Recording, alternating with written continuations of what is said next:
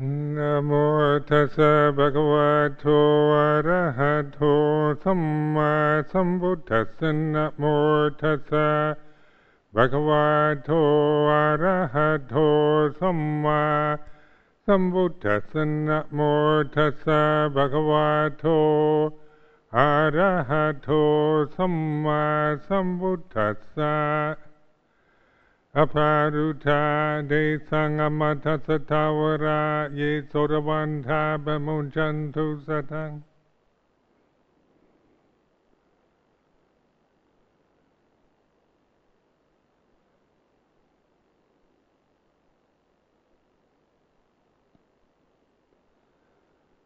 So this is the full moon of March,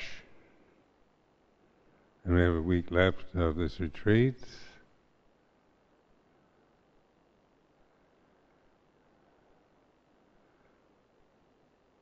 That doesn't mean you don't stop practicing. So the retreat is, that's one thing about monastic life is it's part of a lifestyle, isn't it? Sitting, standing, walking, lying down, the eating of food, the wearing of the robes. The whole thing is to encourage mindfulness. No, it is a quite skillful lifestyle, to put it in the modern jargon of lifestyle. I think of everything, the whole function of the temple, the Buddha images, the ceremonies, the chanting, the tradition, the robes, the alms bowl, the meditation practices, the sila, and all the rest are for developing, cultivating awareness in daily life. And usually on a meditation retreat for lay people, give a 10-day retreat, and then the last few days everybody starts asking, well, how do we practice when we go home? Because the meditation retreat center, you've got everything set up. It's kind of spoon-fed. Everything is nicely arranged so that the schedule is arranged. You all you have to do is come and follow the schedule. And the cooks that prepare the food, and then what time do you get up, what time when you go to sleep, and sit, and then walk, and then so. Many ways, just having everything in one's life arranged by somebody else makes life much more simple, much more easy. With so much life is having to have so many options and choices and pulls and duties, responsibilities, that one is constantly caught in this trying just to make decisions, choose this over that. So that's why it's lay life is has more distractions and more pulls outward. Everything in modern life now is to draw us outward, to spend money, to make money and spend it for the economy, for the free market. You should never be content with what you have, because you always can improve. So advertising is all about trying to convince you need something better than what you have.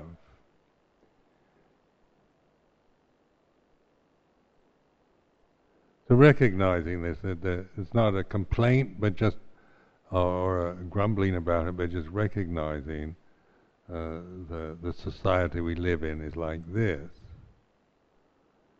And there's so many options, alternatives now in a wealthy country like this one.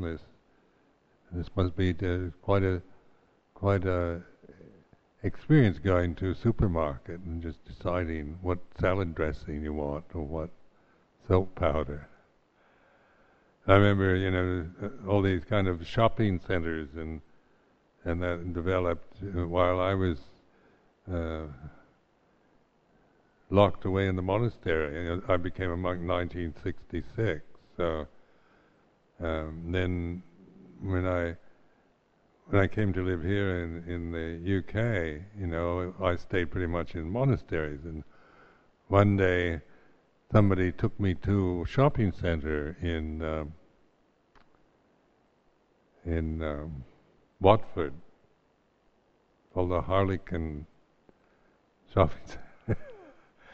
And I was just curious to see what it was like, because I'd never been in one, really. So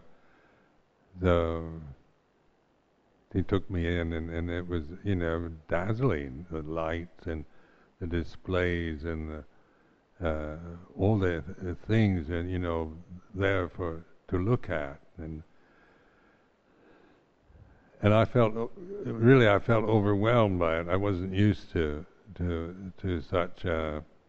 such impingement, all coming at me at once. I'm not particularly, country bumpkin, but I was just thinking how strongly that just a few minutes in that shopping center, I wanted to leave. Rows upon rows, marvelous things for sale, and then coffee shops and sweets and restaurants and everything, all in this remarkable place. And it's probably not it's probably kind of ordinary shopping center. We've got, vast ones, I hear, in the United States. Some that are just enormous.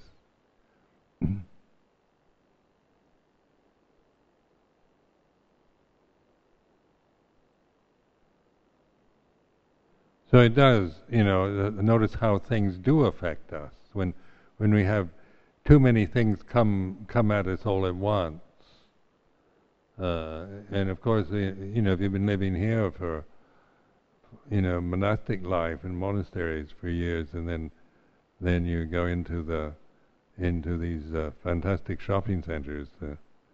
It's overwhelming, because your senses are all very much used to the more subdued life, monastic life, as we experience it here. But awareness allows us to witness the way it is. It's not, it's not a matter of making value judgments by condemning the world or shopping centers or whatever, or free market capitalism. It's not up to me to pass judgment and get obsessed with that, but to recognize how things do affect me, because this I can actually do. This body-mind sitting here, the eyes, ears, nose, tongue, the body itself, and the thing, the way the sense world impinges upon it. This can be observed. So this is like mindfulness, is putting oneself in that center point, that still point in the center that embraces everything else, where we're not just caught in just reacting to things, trying to resist or get hold of, or just be overwhelmed heedlessly. We can be overwhelmed mindfully. Means that we feel overwhelmed, but there's awareness of the feeling.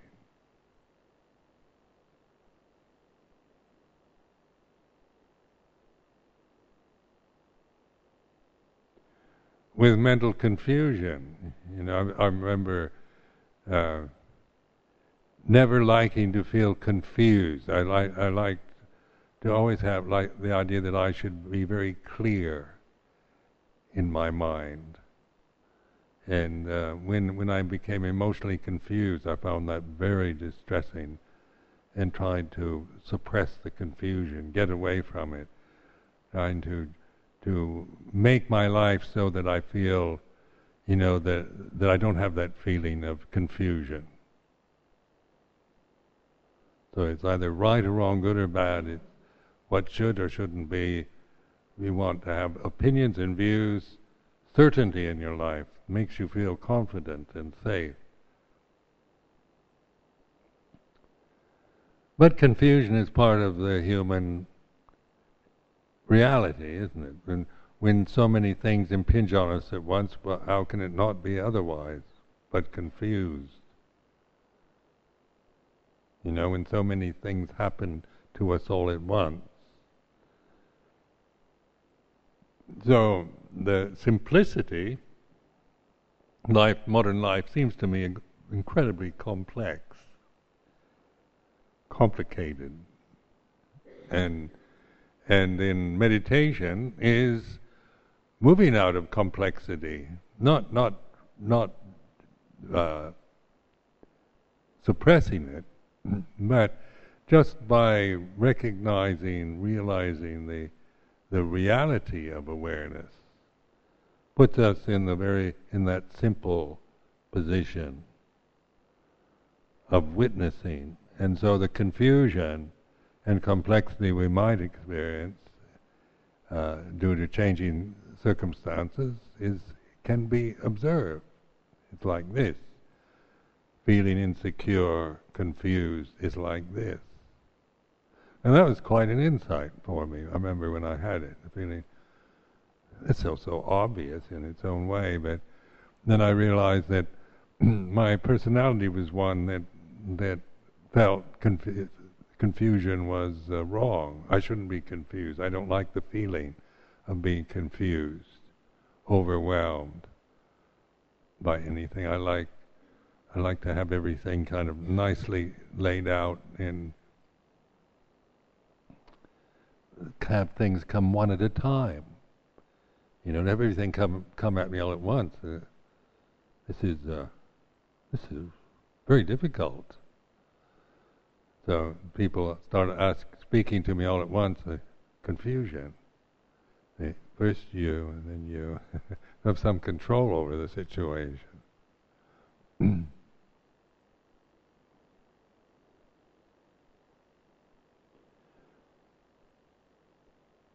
When you start thinking about the world, Bernard Jones, who we've been chanting for, who died last week, he was like Kunpang, was his friend, and Pang said Bernard was one who really worried about the world. And I remember Bernard used to write me letters, quite long letters, about his concern for the political problems of this country, or the starvation in Africa, or the Israeli-Palestinian problem, or Church of England, or anything. There's so many problems, and in this kind of, that once you grasp these worldly conditions, then it pulls you into this intensity of feeling and distress and concern. And I don't think Pang was able to teach Bernard meditation. Because there was, this was Bernard was one of these very kind of very nice kind of gentlemen who especially felt for the underdogs, for the poor, for the unfortunate.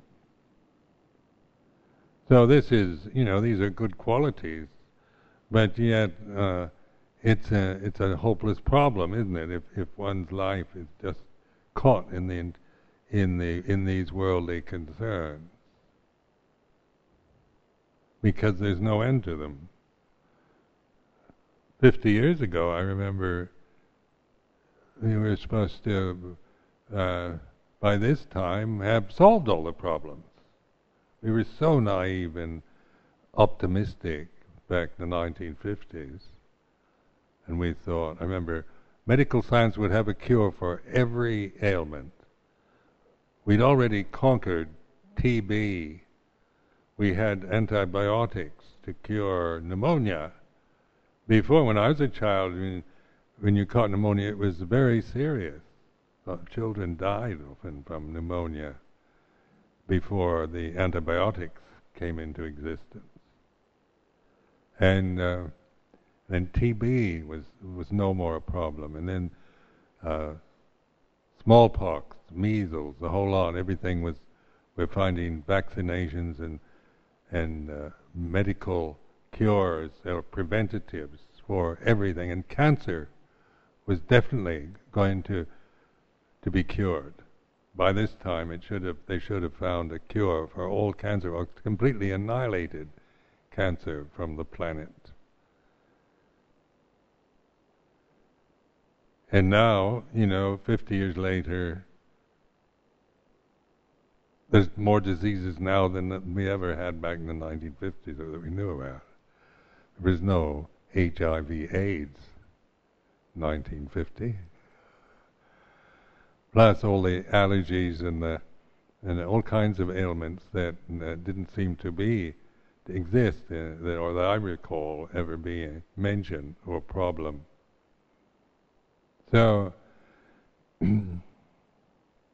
this idea that if we get, if we straighten out the world, modern science, medical science, modern technology, democratic government, all the rest, we'll be able to live on this planet, extend the lifespan, and we can improve the species, maybe designer babies. We could manipulate the genes and so forth to get, so that every baby that is born will be perfect. So this is kind of perfect, the best of humanity. These are the kind of fantastic fantasies of faith in modern science and progress. That was very much the dominant attitude 50 years ago in the United States.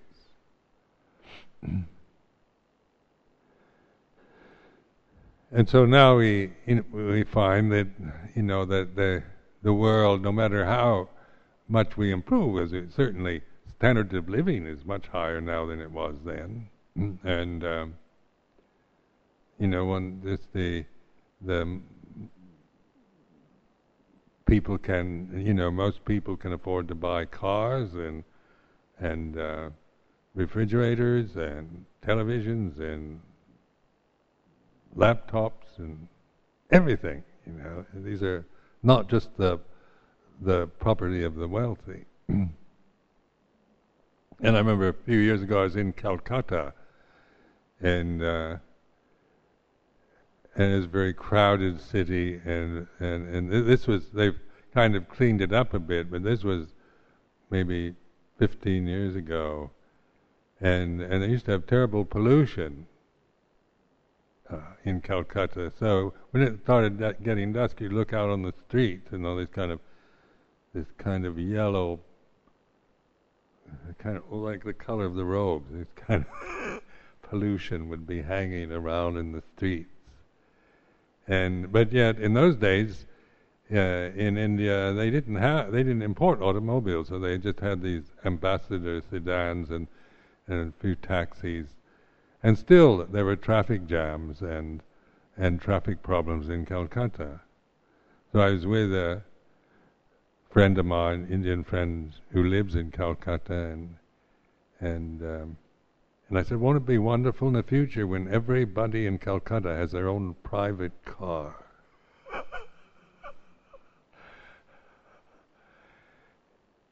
And then, imagine that, all these millions of people trying to move their cars to the streets of Calcutta.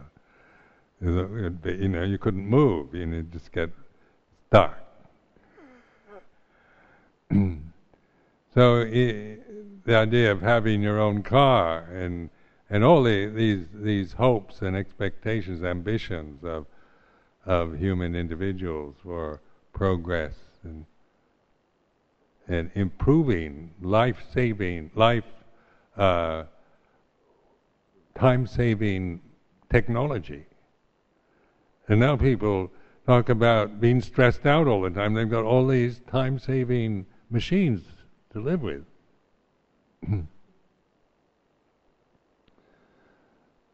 Then about 12 years ago, I went to a conference, World Fellowship of Buddhist conference in South Korea, and the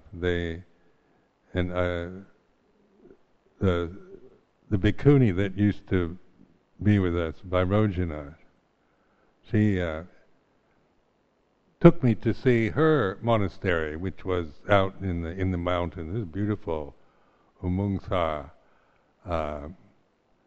convent. It was only for nuns, Korean nuns. And it was a very ancient place in a very beautiful setting, and the neatest, cleanest, most well-ordered monastery I've ever seen anywhere in the world. The level of impeccability I've never seen it reach the standard that I saw at Umungsa. And they had about 250 bhikkhunis, and there's more of like a training monastery, study monastery for newly ordained nuns, and they wore these little white kind of slippers, and you'd be walking through this complex of beautiful buildings, and there'd be the rows of these white slippers, perfect alignment. Not one was out this far. They were all perfect, even like this, in rows, 250 pairs of white plastic slippers. That's how they train nuns in Korea. And I was very impressed by the Bhikkhuni Vairojana took me to where they washed their robes, and they washed them in the river.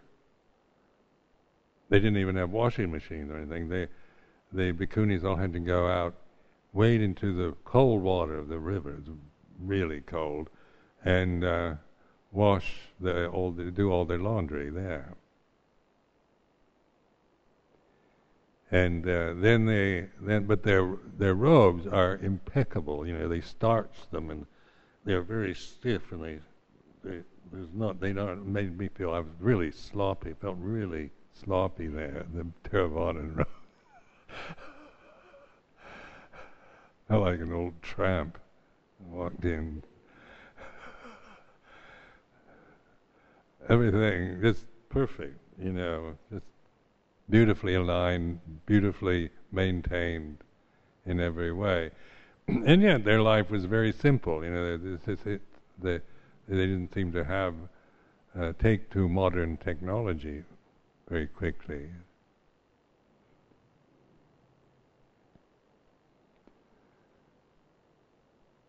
And so the life there seemed quite simple and well run.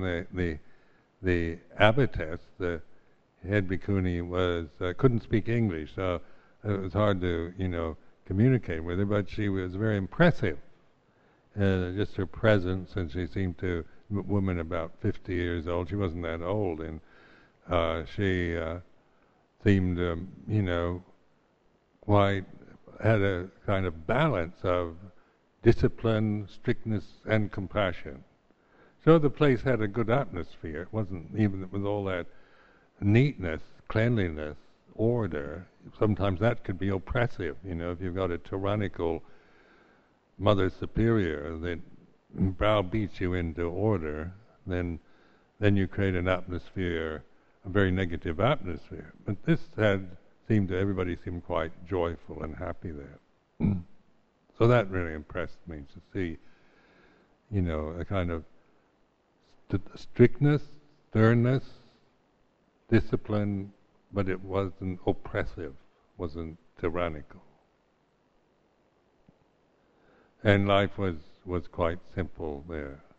And Bhikkhuni Vairochana said that most of the nuns, bhikkhunis in Korea, say the best years of their lives are when they were studying at Umungsa. Then they have to leave. They can only stay there so long. It's like a college or something for training.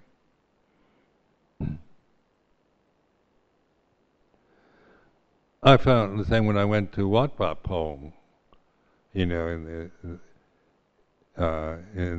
I first ordained as a bhikkhu. It was very simple. It was in those days there was no luxury. It was all very basic, primitive lifestyle, but very simple. And I found that just that simplicity of just living in that way was quite pleasant. I'm being brought up in the kind of middle class attitude of if I don't have electricity, what will I do? If I don't, we need this and we need that, and going to a place where life is so primitive, I wouldn't be able to stand it. But actually, found I quite liked it. Wasn't miserable. It wasn't painful. So, and reflecting on this, just how the simplicity of life is something that can be easily lost, because the society now is so complicated. Everywhere, not just here, but everywhere. And there's so many problems, and there's so much poverty and corruption and enormous population, world population, and all kinds of, and terrorism and so forth. It seems like the problems of the world just seem to get more and more.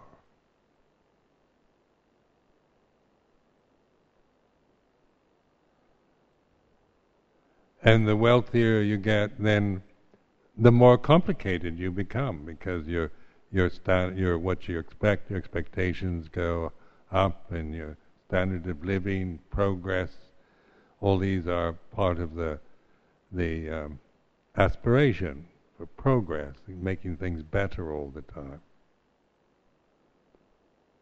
So this has an effect on our conscious experience. The infinite choices, varieties, options, possibilities. When life is narrowed down more to just something very simple, then we learn to, we adjust to that. And that makes the kind of material side, the worldly side, much more easy, just like a meditation retreat, 10-day retreat. Here, just having the retreat center managers organize everything, and the cooks and the food is purchased, and you just eat what they cook, and you take the bed that you're assigned to, and you follow the schedule, and then the meditation is watching the breath, inhalation. It's quite easy, isn't it? It's very simple. And mindfulness, then being aware, isn't complicated. It's not complex, fantastic kind of attainment.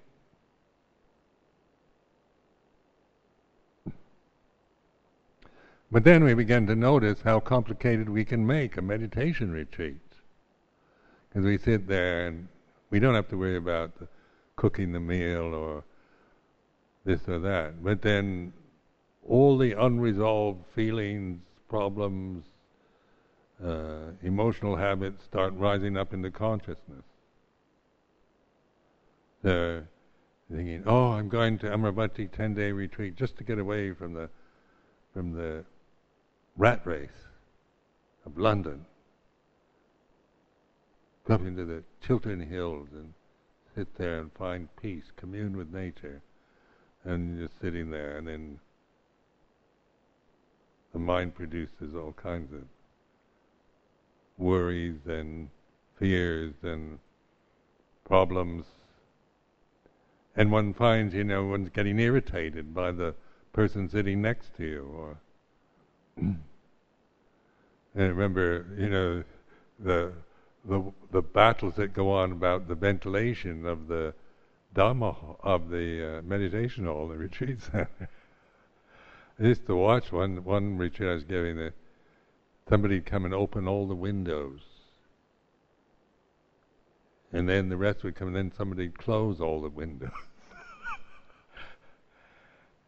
And then somebody'd get very upset and open some of them, and then another one would close them, and then out of fresh air, those who want fresh air and those who want warmth. And these can be, bring up, feelings of murder sometimes, isn't it?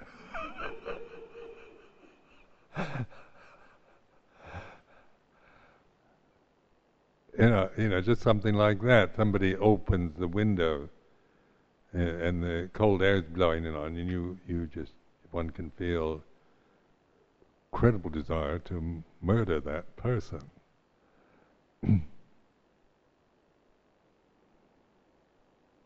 But the aim of the meditation is not to have the perfect meditation hall, and where the temperature is perfect, and even though that's nice if you can have it, but or where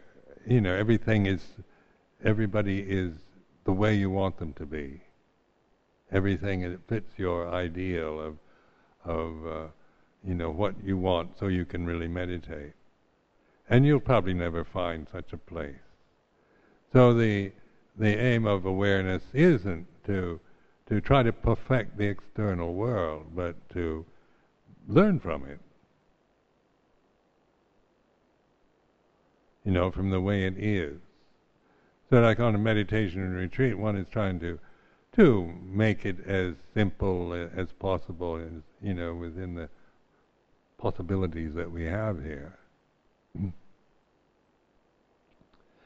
In terms of making it so that you don't have a lot of, you're encouraged not to go out or to talk and chat, spend the time socializing. The aim is for looking inward, so that you're in a hall, maybe the meditation hall with maybe 40, 50 people there, but it's not to socialize and chit-chat, but to support each other in this endeavor of awareness, meditation, bhavana.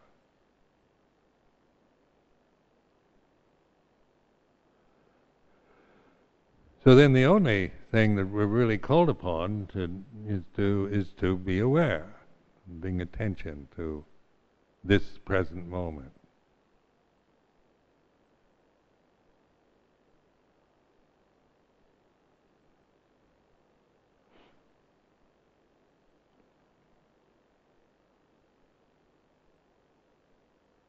Simple, isn't it? Mindfulness is the ultimate simplicity. There's nothing more simple than that.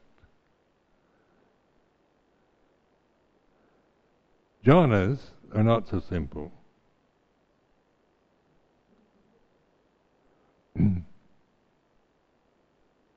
But mindfulness is. So this is where it's what I've been on this in the morning reflections and things like that. It's just reflecting over and over what, awareness is the way, is the path. It's and to recognize it, to spot it, to notice, and that's through paying attention right now, and observing, not controlling, not trying to make your mind the way you'd like it to be, or not trying to practice in order to achieve some state that you've read about, or or renew some experience you've had before. But if that's what you're doing, to be able to see that, the way that we can approach meditation from the idea of progress and trying to get something we don't have, or get rid of what we have that we don't want.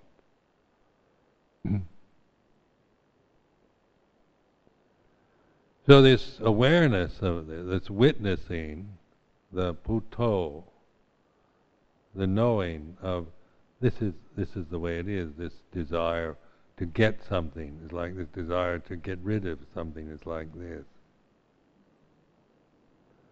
Confusion is like this.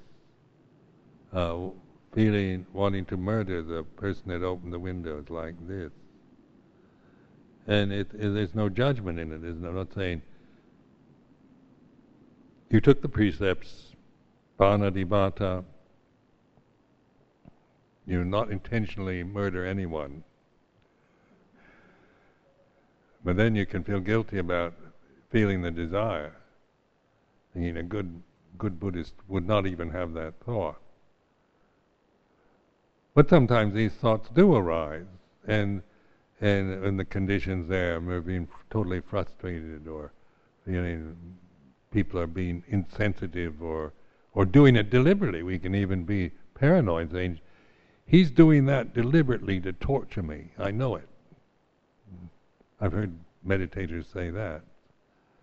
Build up a whole scenario about somebody who's there, who come on the retreat only to make their life miserable. That's paranoia, isn't it?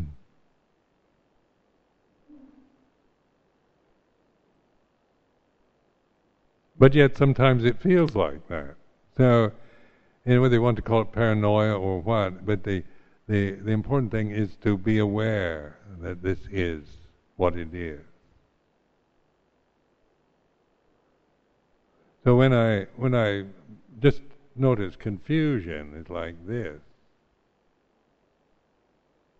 like with Jitanupassana, insight into states of mind, this sense of confusion, discontentment, dis-ease, just vague kind of negative emotions, anxiety, worry, restlessness, this dullness or sleepiness, that these can be seen from this Buddho position, just by bringing it into consciousness, noticing it's like this, feeling dull, feeling despair or depressed or whatever is what it is. It's like this. And in that way, then, we're allowing a condition that has arisen to cease. We're not getting rid of it. We're not destroying, annihilating anything. We're allowing the natural flow without me interfering with it because I don't like what's happening, or I want something else.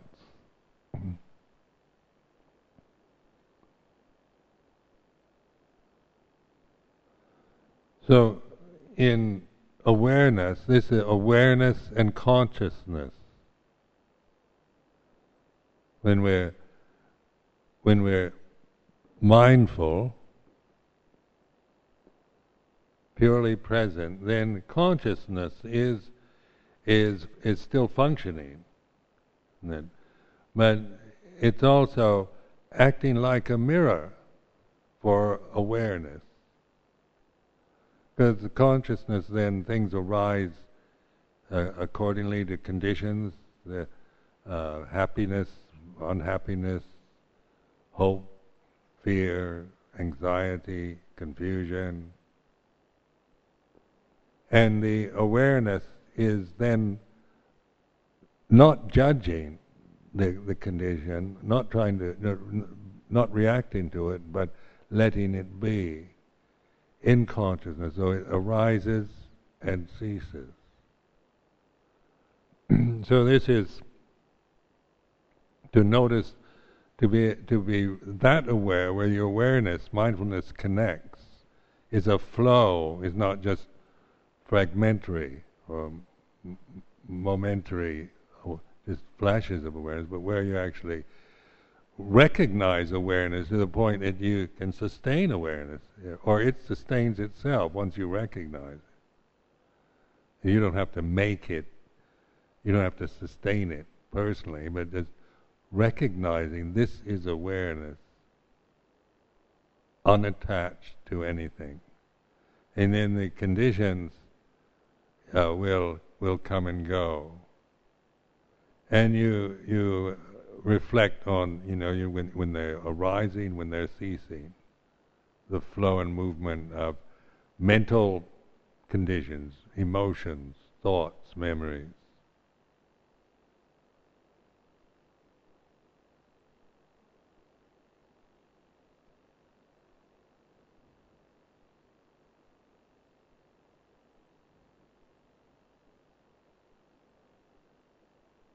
Now, consciousness is usually it's identified with the five as the fifth khandha. So, in the Pali canon, of course, vijnana is used in different contexts. So this is in the five khandhas. It's about the attachment to the five khandhas is the cause of suffering. So when consciousness is the natural vehicle that we're experiencing, this is a conscious realm. Consciousness is the result of being born. We're conscious form. So we're experiencing consciousness from this form. And then we get confused because we think of consciousness is limited to this form, and we then when we try to be mindful, and we wonder what is it that's aware then of consciousness. Is awareness consciousness, or can you be aware of mindfulness, or? So in this respect, this is not putting consciousness as an object, but recognizing.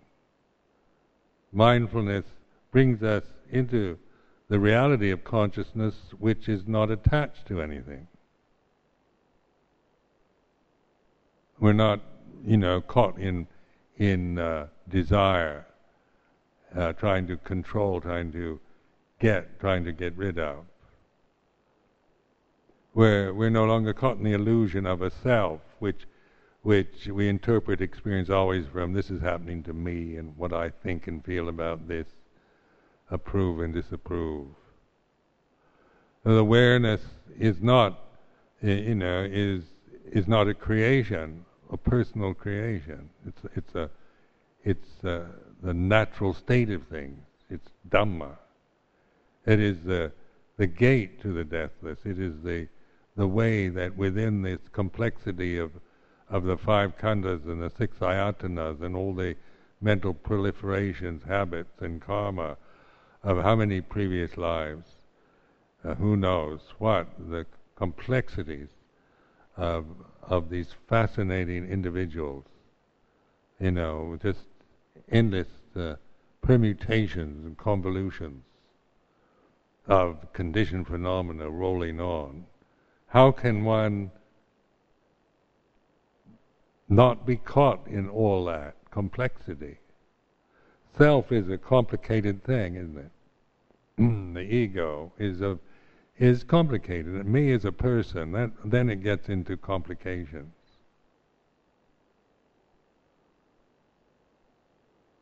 I'm a complicated, complex personality. And so on that level, I have a lot of memories, lived 70 years, so I remember a lot. I don't have Alzheimer's yet.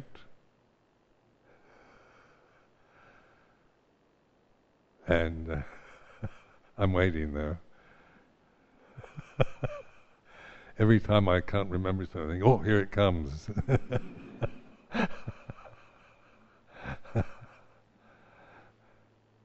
And then what I like, my tastes, my preferences, my prejudices, my aversions, and my views and opinions, this makes me into a very complicated person. So when I experience life through my personality, then I suffer a lot. Suffering is me, definitely. Dukkha is me. Because that's the way the self operates. It's so fragile, so easily offended, so upset. When I can't get my own way, when things aren't going the way I want, when I have to be in situations I don't like, when I have to perform duties I don't want to do. And even when I'm doing what I want to do, then there's the worry that I'm not doing it well enough, or that somebody else could do it better, or that I'm going to be blamed for something. How many of us live our lives with the fear of being blamed? Because we're blaming society, aren't we? We think, first something happens, we say, who's to blame? We want to blame somebody.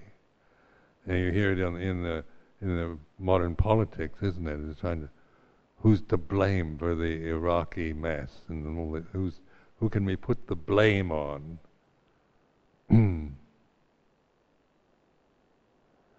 And so the society is one of praise and blame, critical society.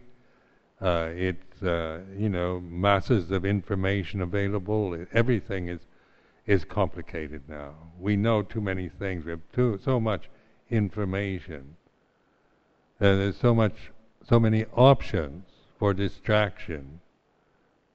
So many opportunities.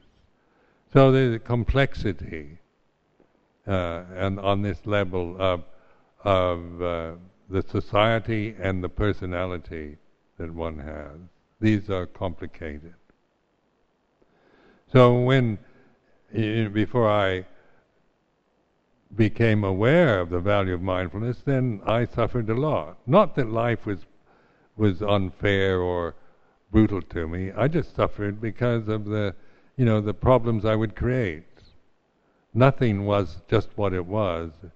Everything that I did, thought, said, imagined, was judged in some way, would become much more than that.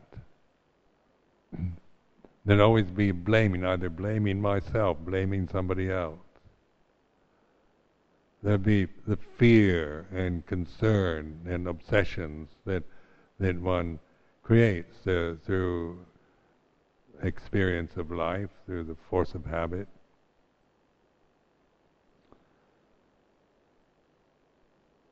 So then the opportunity to become monk arose. I was living in Malaysia at the time, and went on a holiday to Thailand and decided that's where I'm going. I'm going to become a monk there. So then this brought me into the where I had the opportunity to develop awareness. When I first started meditation, before I became a monk, one of the temples in Bangkok, and I didn't know when they talked about mindfulness, but I really didn't know what mindfulness was. I thought it was samadhi, really, concentration, because they taught very concentrated technique. So that this concentration, that being mindful means to do everything in this very slow motion. And so that's what you have to do to be mindful, is just move very slowly. And so I tried to develop. The technique only worked when I was in the monastery. I was also working, teaching English at one of the universities, so I couldn't walk that slowly at the university. Then I had to relate. If I'm teaching English, I've got to speak to people and relate to so many things. So I thought it's impossible to be mindful at the university. You can only be mindful at the monastery when you're sitting there with your eyes closed and nobody's bothering me.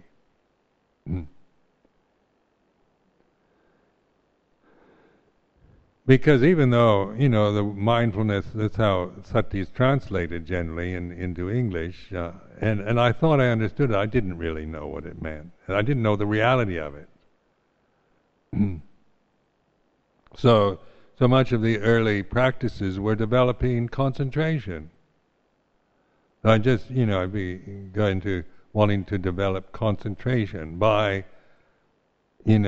closing the eyes, being in a controlled situation where there was no demand, not much complex impingement on me, and where I could, concentrate the mind.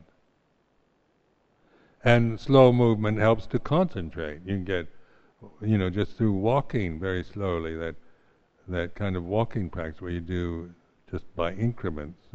If you keep doing that, you get very concentrated that way. So then, as I started getting more, contemplating the results of this, and became more familiar with the teachings of the Buddha in the Theravada, because before that I never really knew much about Theravada, and my experience before was reading about Zen. So then I began to, this mindfulness, how could it be dependent on just doing everything in a controlled situation, doing anything in slow motion? Can you be mindful running for the bus? If the monastery catches on fire, should I walk slowly and mindfully out of the monastery? I might,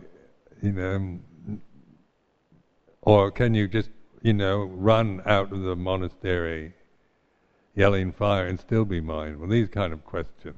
Because I began to see mindfulness was, the Buddha was teaching a way of living life, of moving, of being conscious, that wasn't dependent on conditions being any certain way, being peaceful and tranquil or chaotic and confused. Because he was pointing to the liberation, freedom from suffering, nibbana, which isn't a state dependent on conditioned phenomena being any certain way.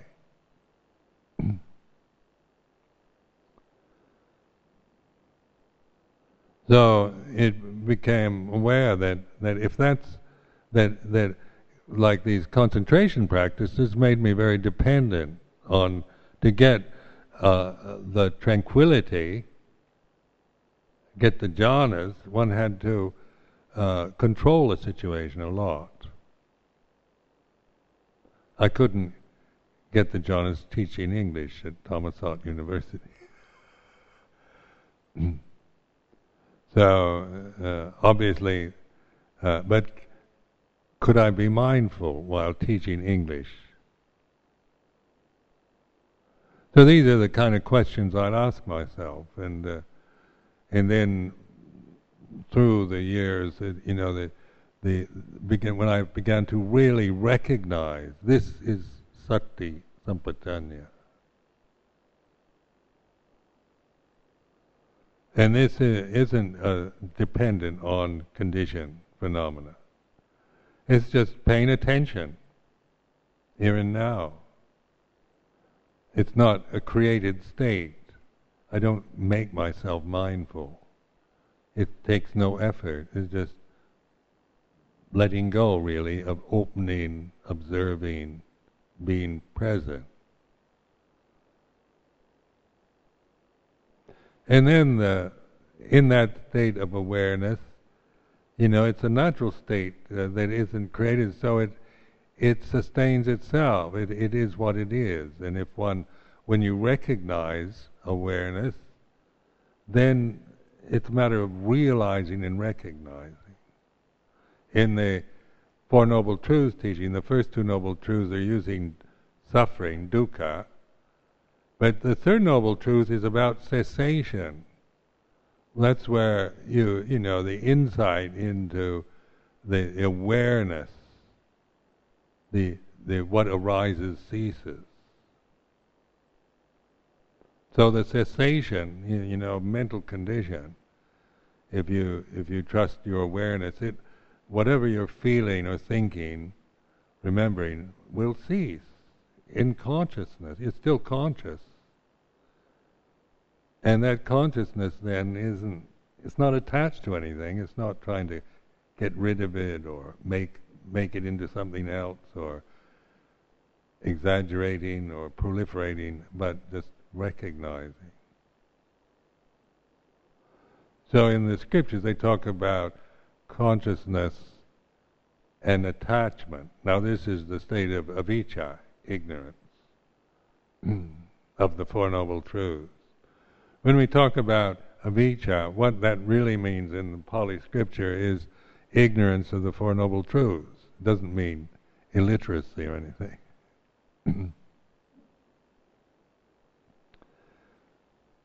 When we use the word arahant in Theravada, it means that's the having had all 12 insights into the Four Noble Truths.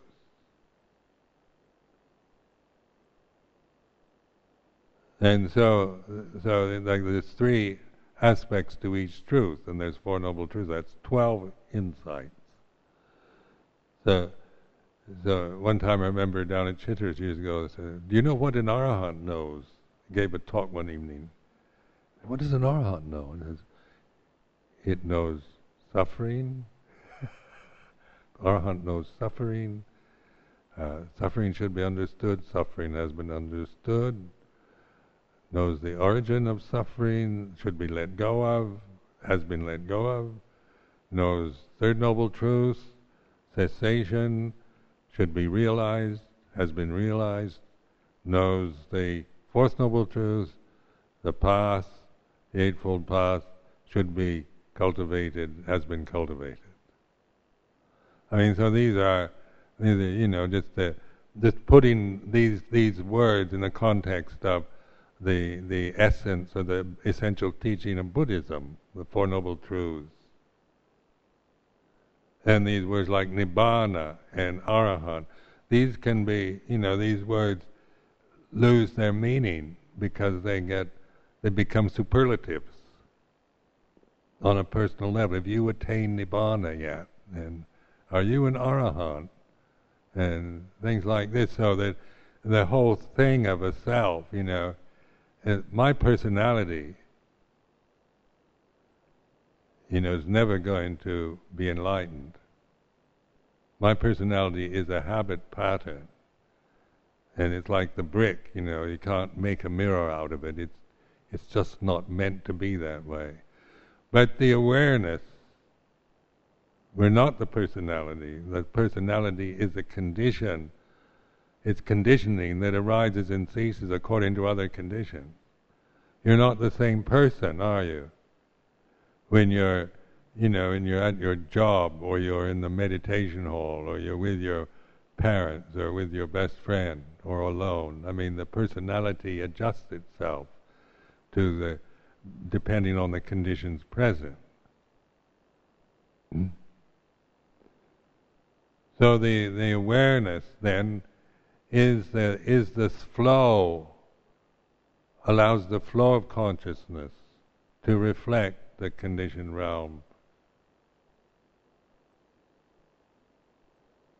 And so then we develop wisdom, panya, from that, from discerning. Consciousness with attachment, consciousness without attachment.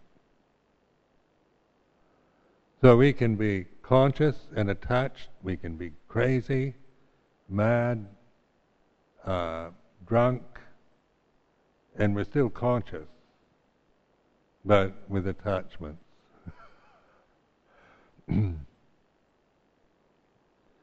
Or consciousness unattached.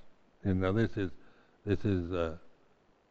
subtle, because the society we live in, everybody is conscious, except for those that are unconscious,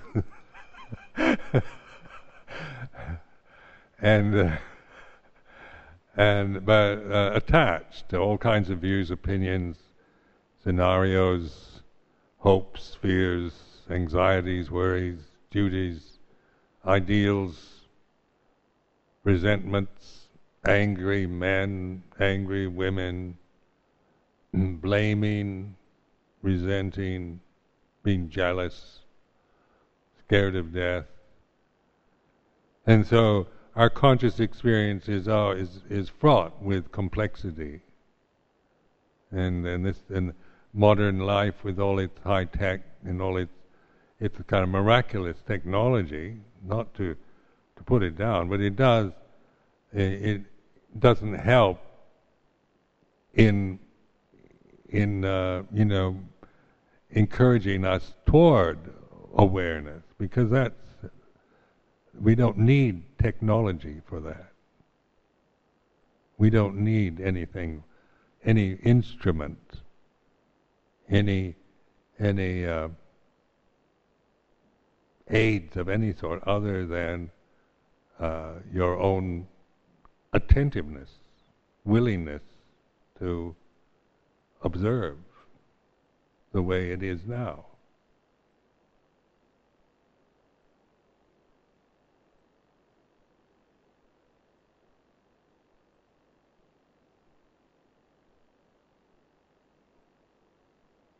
So, from the stress of modern life and to the simplicity of awareness, the deal with stress or complexity is not really a problem if you really recognize awareness and cultivate that awareness.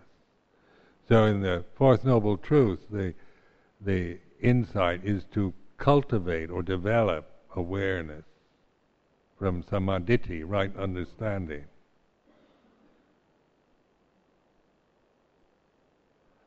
So that right understanding is the reality of awareness.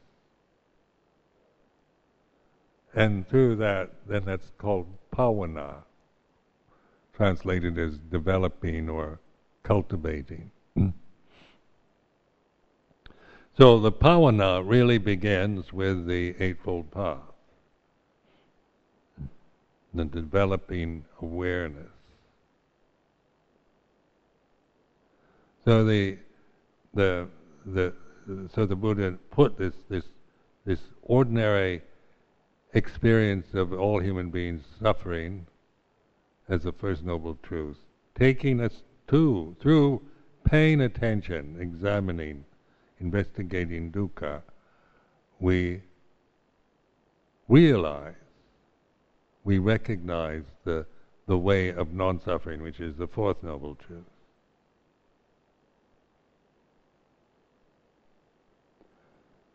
Now, as you cultivate this more and more, it's like you just see, like the world around doesn't change. You know, you still have your karma to live through.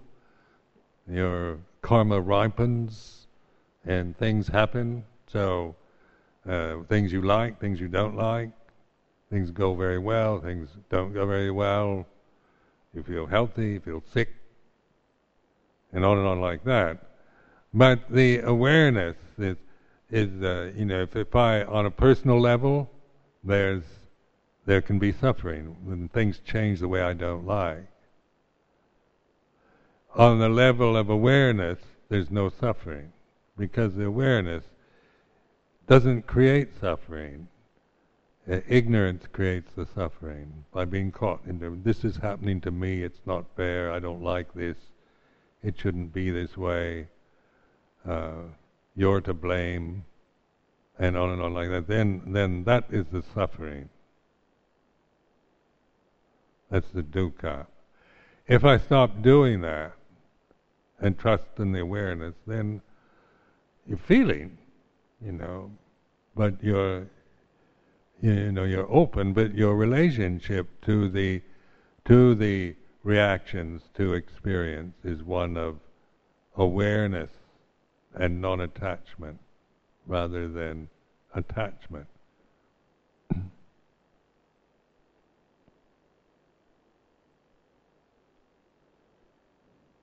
So when people ask me about, when somebody disrobes, and say, well, how do you feel, and, it must be terribly difficult for you and sad, and it is, it's sad and it is what it is.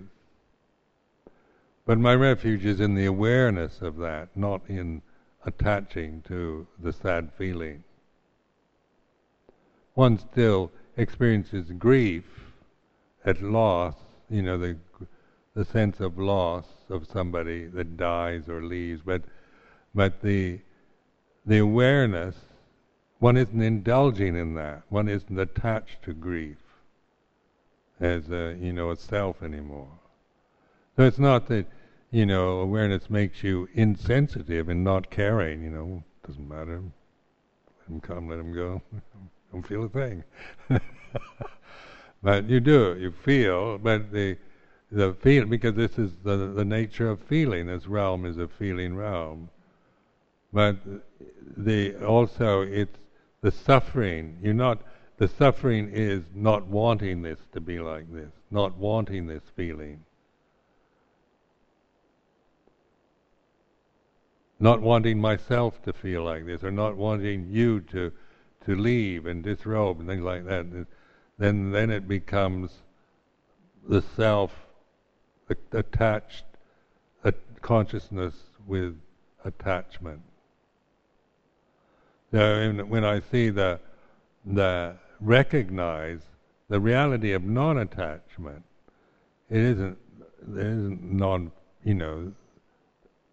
it's not that I don't have any more sense of sadness or loss as experience, but there's non-attachment to it. So I don't create, this realm is like this, all that arises, ceases, what is born, dies, old age, sickness, death, grief, sorrow, despair, and anguish. These are just normal feelings that are part of human experience. So Buddhism isn't trying to not feel any of these, or to kind of wipe that whole experience out of consciousness, but our relationship to it changes from identity, ignorance, identity, attachment, to understanding and wisdom, non-attachment.